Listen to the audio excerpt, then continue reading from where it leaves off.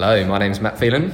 Hi everyone, my name's Oren Bowman. And we are recording the pilot episode of Working with Humans. Exciting, very exciting. So where are we? It's 11:19. Oren has come to my house on Valentine's Day. Yeah. How many Valentine's cards have you got? Bit weird, none.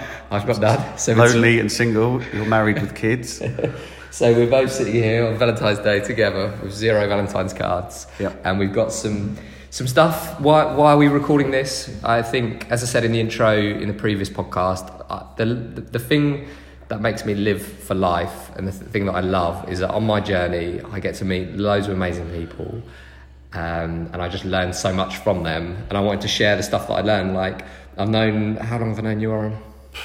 Well, since we were sort of 16 really, so probably 15 years. Yeah, 15 years. Yeah. And although Oren's, you can tell from his voice, he's a really annoying guy, but he absolute top human. But I just learn every time we meet up. Even this morning we've just met and we've just learned loads from each other. So this podcast is all about sharing people that I meet, their story, and making sure you guys learn. So what and how are we going to measure this? So this is the pilot. I don't really care about vanity metrics. I don't care if it has 10 listeners or 4,000 listeners. The key point is, if for every single podcast we put out there, I get a message somewhere, whether verbally or on LinkedIn or via a messaging app or whatever, saying I learned something and that podcast was useful, then this podcast will continue. If we do 2 in a row and nobody learns from it, I'll shut the whole thing down. Yeah, happy with that, Oren? Yeah. Cool. So it's one of those beautiful days in London. We're up in North London. You've come over from West London, haven't you? Yeah, Southwest London, ventured above the river. It's a bit weird.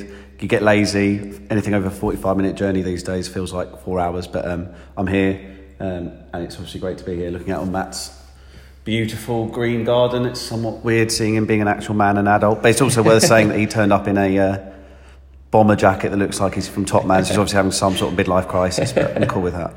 So the weirdest thing is, I don't know if Oren's done a podcast before, but he's turned up in a suit. you can't see it, but he's got a bow tie on, everything. Yeah, the whole lot.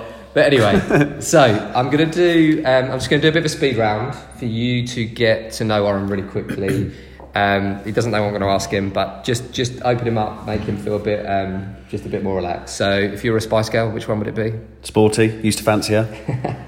Number 1 track, if you took one track to Desert Island. Share, Believe. Favourite biscuit? Oh, God. Custard cream. You can't have a custard cream. I love it, though, but I open it up. Oh, God, that sounds weird. And take out the middle and then eat the biscuit. Holiday. What's a holiday to you? What does that mean? Going on an adventure, not somewhere, with no disrespect to Tenerife, Malaga, wherever. I want to go on an adventure. I want to see the world because I want to have a better story to tell. Cool. So moving on, let's get into the meat of this podcast. I think there's 3 reasons I've invited Oren on to be my first guest on this podcast. Is the 3 areas. The way I see Oren is fundamentally is absolutely brilliant human being. He disputes that in his intro, but I believe him to be a top guy who would do anything for anyone. His tools or career or whatever you would like to call it is he's a professional marketer. I would describe him, though, not as a marketer. I would describe him as an in-house entrepreneur. I hate the word entrepreneur. I don't know why, so I use in-house entrepreneur. What does that mean? I think if you were ever to hire Oren, he's not your status quo guy. He's not going to come in and just keep things ticking along. He's going to generate change and forward movement. And ultimately, I believe Oren will be an entrepreneur in its own right. And I can imagine him switching between in-house and his own roles. But that's in my words. Oren, what are you doing these days? What you're up to? So at the moment, I currently work for Chelsea Football Club. I was actually at the Spurs game last night, but ultimately I'm a fan of football. I love sport, I love football.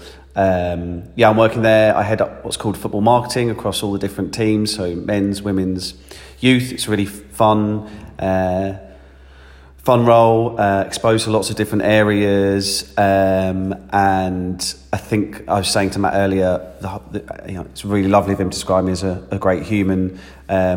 But the reason I'm probably involved in football is because it's a team sport. I've always played in the team sports. In fact, over the years, Matt and I have played together or against each other rather awfully. And I don't like being in an individual sport. The idea of being in a team environment means you've got each other's backs. It's about people. It's about loyalty. Sorry to interrupt. I think it's worth putting on record that if it wasn't for our dodgy knees, we would be professional footballers. Oh yeah, 100%. I mean, I still most days stand in the shower dreaming of what it's like to earn £300,000 a week as a footballer. I've got the looks, just not the skills. But yeah, as I was saying, working in a team sport like that, it's brilliant. I think it's worth also saying you've got to really care about what you do. I care about football. I love it. And to get up every day and to work in an environment where I'm talking about something that I actually enjoy, it's hugely important. I've never had the fear, and I don't know about you, Matt, but on a Sunday night, like, why would you want to think, I can't go to work tomorrow? My advice for anyone listening that has the fear about... Get out. Change. Just honestly, do it now. Get out. Get out. You know, it's not worth it. You're going to be doing this for the next 50, 60 years of your life. Honestly, get out. Do something that you actually care about, even if it doesn't pay that well. Like, ultimately, and you know, Matt works and runs a company called the Happiness Index. It's about that, and you'll find the long term you're better off doing something like that. So Warren, so thanks for that. In your intro on the previous message, you said what's important to you is like the culture of where you work. Like, what does that actually mean? Because culture's a big word, isn't it? Yeah, it's huge, and I think it's thrown about too easily. Actually, I think you speak to someone and you go to an interview and you'll say to someone, what's the culture like at this place? They're always going to go, it's great, you know, it's brilliant, but like, is it? I want to know. How can you find out? I don't think you can. I think it's really tricky. You had a thing called Glassdoor? Yeah, and Glassdoor's great, but it's still not. You lack that human element. Like, I would love to, you know, and I don't know if it ever will happen, but imagine I'm about to accept a job somewhere. I'd love to be able to go in there for a week or be a fly on the wall. Try before you buy. Try before you buy, or speak to, you know, could an interview question be, can I speak to 4 other members of the team? Such a good point. You know, like, why not? Because you're doing this 8, 9, 10, 12 hours a day. I just want to record that down. I think people always say, get stuck when in an interview when they say, what have you got any questions? And I've never heard anyone say that, but what a great question. I'm just putting on record that your question could be, can I meet 3 or 4 team members from this company? Yeah. And whether that be in a professional environment, or do you set it up where if they're at the point of offering it to you, that means they want you, they should allow you to go for a coffee with these guys. Why not? Or even, you know, go and have a beer or whatever it is you need to do, but you've got to find out if you're going to be happy in this place. Can you trust it? Do you think you can trust these people? That's really important. Just on that, I think also, if you're ever stuck for a question interview, something that always occurs to me and is ask the interviewer, tell me about yourself. Tell me your story. Not just what do you do every day at work. Why you work there. Why do you work there? Sometimes if you're a bit nervous, people love to talk about themselves, like, ultimately. Like you are now. Like I am now. Love the sound of my own voice. But if you ask someone, you know, who are you? Tell me about yourself. You can sit back and listen for 4 or 5 minutes. It builds a rapport. They will be impressed with you sort of somewhat subconsciously because they think, oh, he's got an interest in me. Yeah. But yeah, find out about who you're working with. That's what's listen, if I was going for another head of marketing role tomorrow, I don't need to talk about the role, the day-to-day. Marketing is transferable, whatever company you go from whether it's Chelsea, if I came and was the head of marketing at Happiness Index, or I was the head of marketing at Barclays. Ultimately, the day-to-day stuff, it's all the same. Yeah. The other, you know, there's that, the big ideas part, which is what I love doing, which we can talk about probably in a bit. You know, that's slightly different, but it's all about the people and the culture. Like, and that's, I know we keep saying it, but I want to know that I can trust these people and also have a good time. Like, again, like, so have fun at work. Yeah. Like, I don't want to be sat behind my desk. I don't want, and that's something else I ask. I ask the interviewer, how long do you spend at your desk? I don't... Do you generally ask that question? Yeah, 100%. You asked that when you went to Saracens? I asked it when I went to Saracens. The commercial director, I said to him, how long do you spend in your office at your desk? Because if he said to me, yeah, to be honest with you, we're at our desk a lot. Like, I read the other day that when you sit down, 90% of your fat burning ability stops. Yeah, I mean, you've just got to look at Matt and I and say, that's not a problem for us. I wish I could put on weight. But... yeah, I don't want to be sat at my desk. You shouldn't be. Like, that's not, you're not, especially in a correct... Look, listen, with no disrespect to accountants or lawyers, they need to be behind their desks. There's a lot of typing up to do. There's a lot of phone calls to be made, research. But I tell you, I mean, a lot of my world is artificial intelligence and machine learning. A lot of that's changing. A lot of that behind the desk stuff is going to be automated. So exactly, it can be done for you. And also, some of the chats that Matt and I were having this morning, that in fact, it's great. We went for breakfast this morning. I think it's worth noting this. And what was it? What was the name of the thing we had? I can never pronounce it. Huevos churros. Yeah, I think it's amazing. Yeah, Buckle and Vaughan, not Buckle and Vaughan. Hooper, Hopper and Bean. Hopper and Bean. Yeah, you should go. Quick shout out. But Matt had basically already ordered, just as I said to him, I need to go to the bathroom, and I was say gone a minute, and you would think he's going to be sat down, but it didn't surprise me. I came out and Matt was actually talking to the guy, probably the owner of the cafe or the manager, about the technology they were using and loyalty cards, you know, where you get those stamps to buy 9 coffees, get 10 free. Matt was already sort of, we used to call it chirpsing, chirpsing this guy, almost chatting him up, but in a business technology, you should do this, you should do that. And it was brilliant. Like, this guy's face lit up, because it wasn't just someone saying, can I have a black Americano, please? Matt was saying, this is how you could improve your business. And that would never happen behind your desk. No. Like, it just wouldn't. But I think the scary thing is, if you are happy sitting behind your desk, you will be replaced by a robot. 100%. And I mean that in the next 3 to 5 years. And that doesn't mean there's not going to be jobs, but the jobs are going to be what humans are best at, which is out and about. But it also...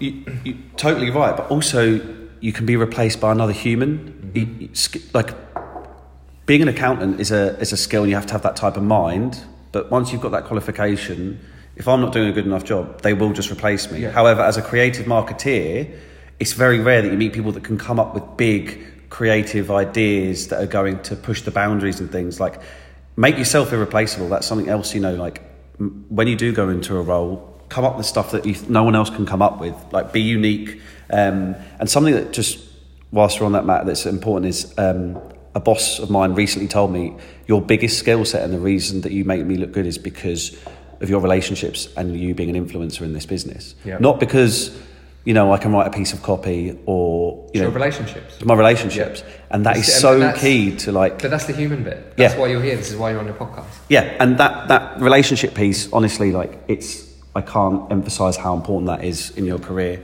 Anyone can write a piece of copy. Anyone could, fill in a spreadsheet. But if you can be an influencer and make your boss look good, then you're going places. And if you want a tip on how Oren does that, the thing that frustrates me is, when people pass each other in the corridor and they're like, oh, how are you, Dave? Blah, blah, blah. And they pass each other and they move on, and it's like what do you call it? Like a friendly thing to say. Yeah. When Oren asks you how you are, he's listening to actually find out how you are. Yeah. And I haven't been in that environment with you. I have worked with you, but not in an office. Mm-hmm. That's what I believe builds you as a human, because you actually care about other humans, and that's where your connection comes from. Definitely, because I can learn from it as well. Like, learn from other people. It comes back to what we said at the start. Like, my story, I've got a story, everyone does, but other people have got much better stories. And also, it goes so far, like the whole putting an arm around someone, not literally, but other people have got stuff going on, and you don't know that just by showing an interest in them on a day-to-day basis might change their day. I went in to see one of my clients who was a marketing manager once, and I asked her how she was,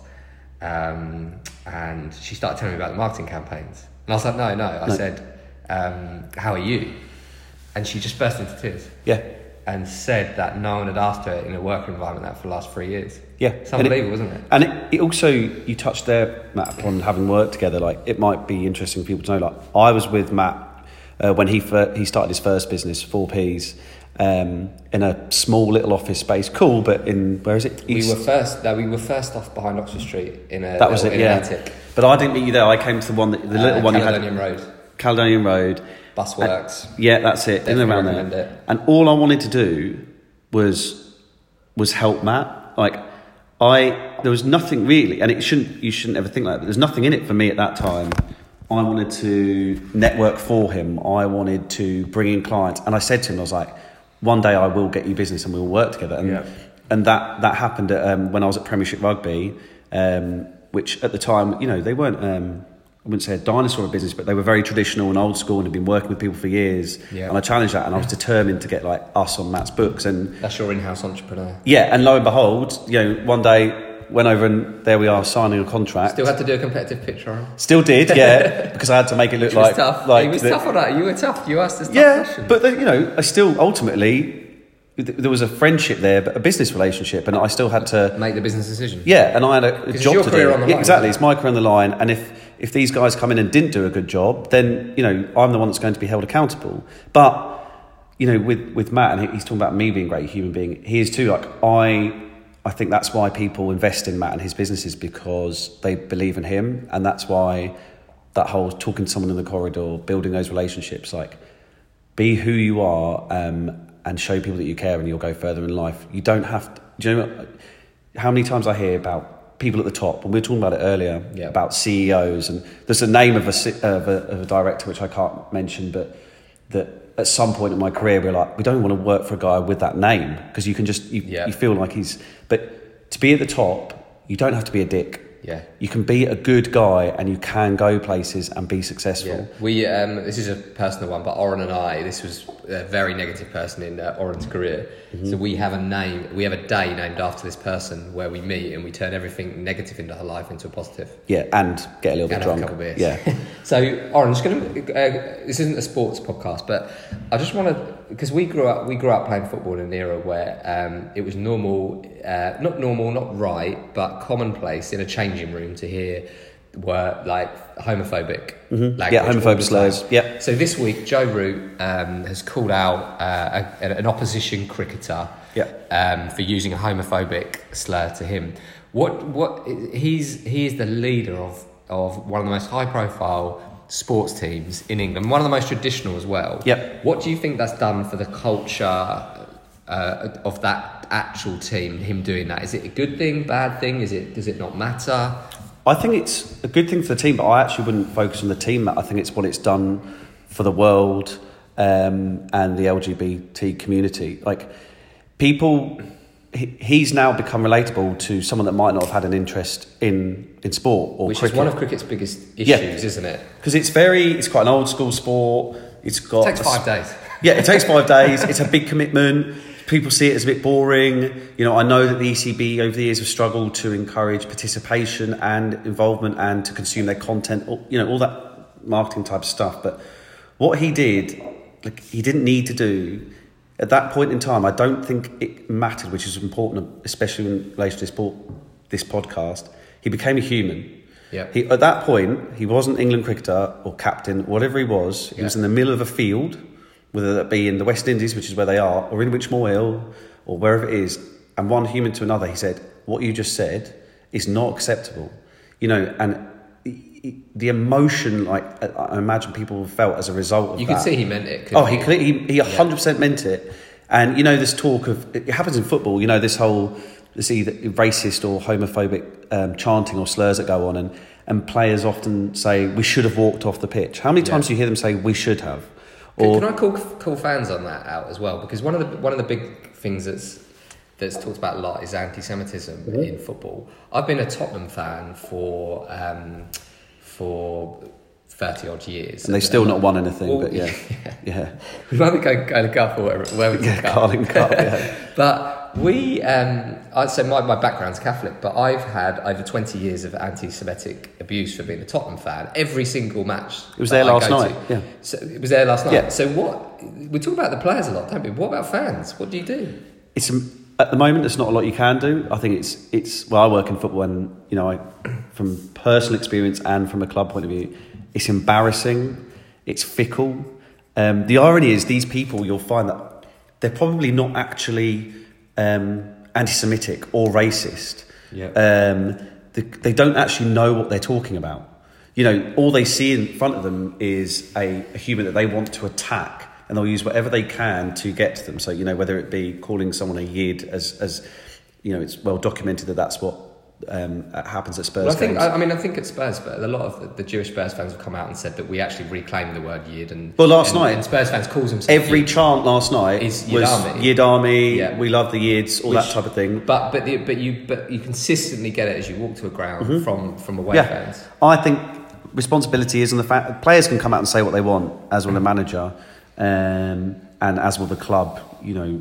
Chelsea, Spurs, other clubs around the world have been involved in it recently.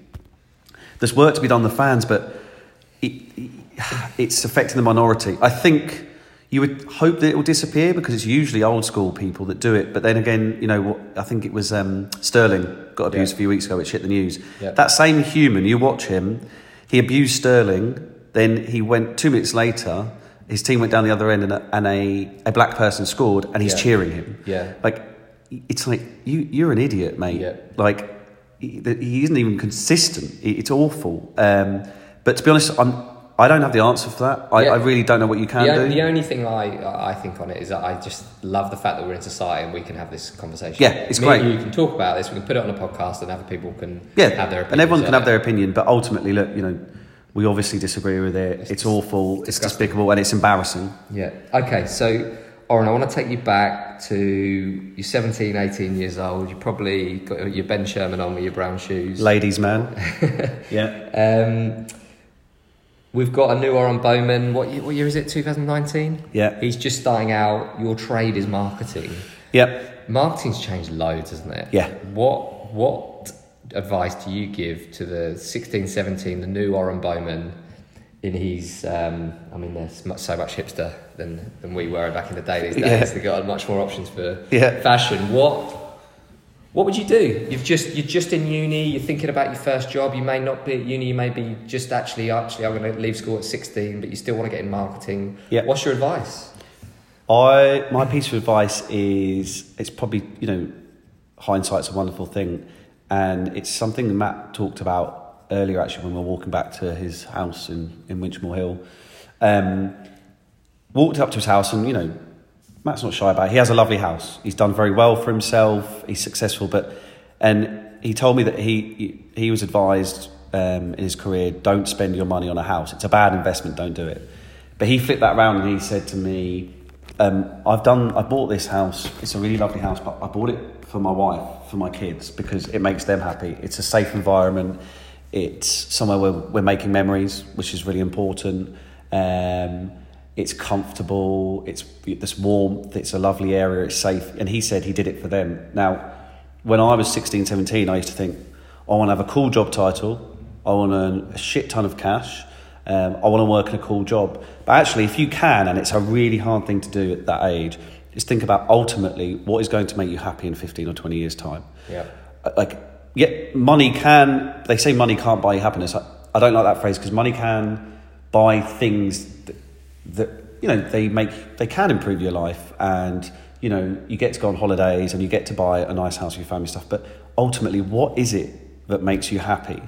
Don't think about job titles, don't think about, you know, I used to think when I was a kid, and you know I'm lucky enough to work for a great organisation like Chelsea and Saracens, I have done in my past, but I used to think all I want to do is work for Nike or be a lawyer at a top firm or, you know, work for a really cool brand. But it doesn't matter.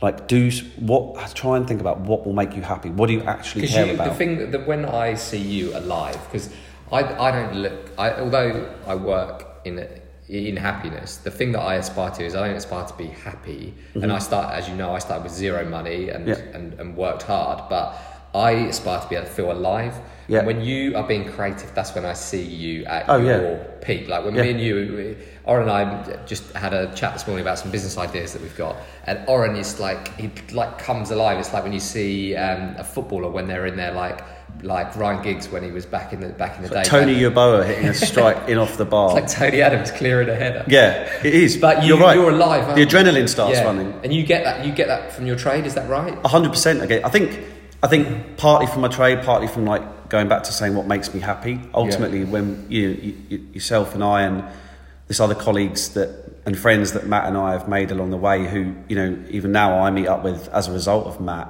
and have other relationships with, like, it's partly to do with the industry, but to be honest with you, mate, I think it comes back to just, that's who I am. That's what makes me buzz. Whether I was in marketing or not, if I was in another field like that, you know, shooting the shit, talking about ideas, and they don't necessarily have to be about me either. Yeah. I love, like, But that's why you wrote something down, 2 or 3 things. You're like, love that. I'm going to write that down. I'm going to change it. I'm going to go into my business tomorrow and advise that. And I don't want credit for that. I just love it. That's wicked. But what the thing that I love about ideas. I hate the word, this is going back to the school kids, I hate in school how creativity is, basically, unless you do drama, art, or music, you're not creative. And in business, Matt Stannard, who's our head of robots, he's the most creative person I know. But if you asked him to play some music or he wouldn't. do a play, he couldn't do it. But what I see when I work with Oren and people like Oren is that creativity is connecting all the dots up. It's the Steve Jobs thing that when you and me come up with an idea, it's normally shit, sorry to swear, when we start, but by the time we've chucked it back 5 or 6 times, we then have that moment where we go, boom. When I'm at work, so you talked about, are you like the way you are because of your industry? Perhaps the brainstorming thing, the ideation sessions that I have at work, that's when I come to life. So Matt's right in terms of, that's when I become who I am at work. So when I sit in a room, quite literally, we've just had installed at Chelsea white walls, which in football is unheard of. It's very start-up-y. What do you mean install white walls? So white walls that you can write on. Right. So literally, we turn around and I can literally turn in my chair and I write on the wall. I've got ideas and I take photos of them. And then when I'm in meetings, I refer to them and I share it. I'm like, do you remember this? And a few years ago in football, that was, and in sport, was probably unheard of. It's probably associated with startups and that type of business. But what would be great is, and let's link back to if we were young, what piece of advice we give to the youngsters now? Like, how could you instill those ideas sharing sessions at school, brainstorming, that type of thing? Did we ever do that at school? No, never. Entrepreneurship's a really bad one. Never happened. I help people go from idea through to startup just because that's what I enjoy. But there's a place for that from 12 years old. They don't talk about that in school. They don't. Do you remember? You probably the same. We went to an all-boys school in Canterbury. It was very traditional, very old school.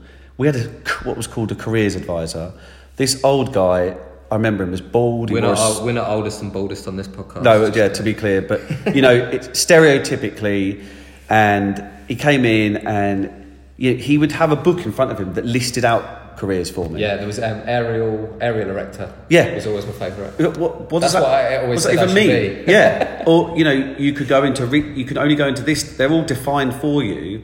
Yeah. And that's not right. I'm sure it's a bit different now. Yeah. It's probably not as strict. I'll read out that LinkedIn message I showed you this morning. That's true.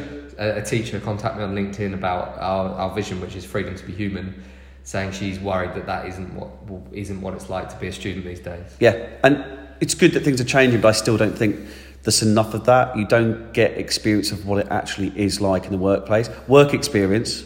Again, I don't know if something that someone like the Happiness Index could look at, or another organisation, like actual work experience. Like when I was 16, I went to a lawyer. Because I used to think I was going to be a solicitor, but I'm not. It would have been an absolute disaster. For those that don't or can't see Oren, he's the closest thing you could get to an extra in Pirates of the Caribbean.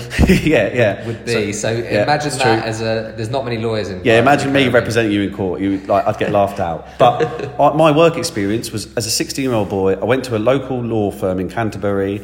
I was sat behind a desk, filing. I was left on my own. That's also useful though, isn't it? Because it taught you what you didn't want. It does teach you what you didn't want, but I find that such a... You're right. It's a bit of a cop-out. That's negative, isn't it? It's a negative thing. I don't want that. I want my work... the word experience is key there. It ends up being a negative experience. Like, why didn't... I wanted to go out in client meetings. I know it's difficult when, because there's sensitivities in terms of when you're being a solicitor or a lawyer, but, work experience shouldn't be like that. So, again, you asked that question about what would advice... When you go for work experience, go do something creative. Yeah. Go be hands-on. Don't go and sit behind a desk. And also push for things. You might think, there's no way. If you do like sitting behind a desk, go for it. Fine. If that's what you want to do, I'm not writing that off. But I guess from my perspective, don't think that, say you want to work in football, don't think just because it's Man United I can't work there. Yeah. Ring them, call them. I think the thing that's not known in Oren's story, which I'm just going to put right for him, is Oren always wanted to be a marketer, but he always wanted to be a marketer in sport. Yeah. That didn't come off for Oren for about 7 to 8 years in his career. Yeah. He had to work his absolute butt off to get to the sport bit, and he got there. I just kept writing to them. Yeah. I kept writing to organisations. It's about 8 years, wasn't it? Yeah, I kept writing. Yeah, just under 6-7 years. Please, can I come and sit in front of you? I didn't even ask for a job. I said, can I come for a coffee? Yeah. And then one day I called Premiership Rugby, and there happened to be a job. And the guy said, "Oh yeah, I remember you." And I was probably a bit of a pain in the arse, Yeah. but in a positive way. Yeah. But it shows you pack the passion, doesn't it? Oh, absolutely. And to me, if I was someone looking to employ someone, that's more important to me than your skill set. I completely agree. Straight away. Oren, we've got 3 minutes. Yep. We have to go and pick up my son Fred from nursery at Yep. 12 o'clock. Daddy daycare. Yeah. I just want to touch on 2 things really quickly. Yep. I want to touch on why I describe you an in-house entrepreneur, but I also want to help other people because I know a lot of people that I would call either entrepreneurs or in-house entrepreneurs, and they fall into 2 camps: the ones that are working in a culture where they can be happy, Yep. and ones where they're in a culture where they want to smash their head against the wall every day because they are seen as unprofessional because they want to change things. You know, like, oh, don't rock the boat, let's not change things type stuff. If someone's listening and they're an in-house entrepreneur, how do they be entrepreneurial without getting fired? That's a really, really good question. I would say push the boundaries as far as you can. Like, don't be afraid to, like, you say being fired. It's actually quite hard to get fired just because you've got ideas. Like, ultimately, if you can, a boss in my career said to me, if you make me look good, I can then make my boss look good. So if you're at a stage of your career where you do have to work in-house, as you put it, spend 70, 80% of your time doing the stuff that you need to do. Make your boss look good, do the stuff that gets the job done, sell the tickets to a stadium, get all that stuff done that you have to, that you basically are KPI'd against. So one of our clients, Claire, would have called that brilliant basics touches of magic. Sort the basics out. Get the basics done, have that ticking over. You have to be bloody organised. Do you know what? That's such good advice, because the amount of people, they want to go straight into the magic bit. You can't. You've got to buy yourself time.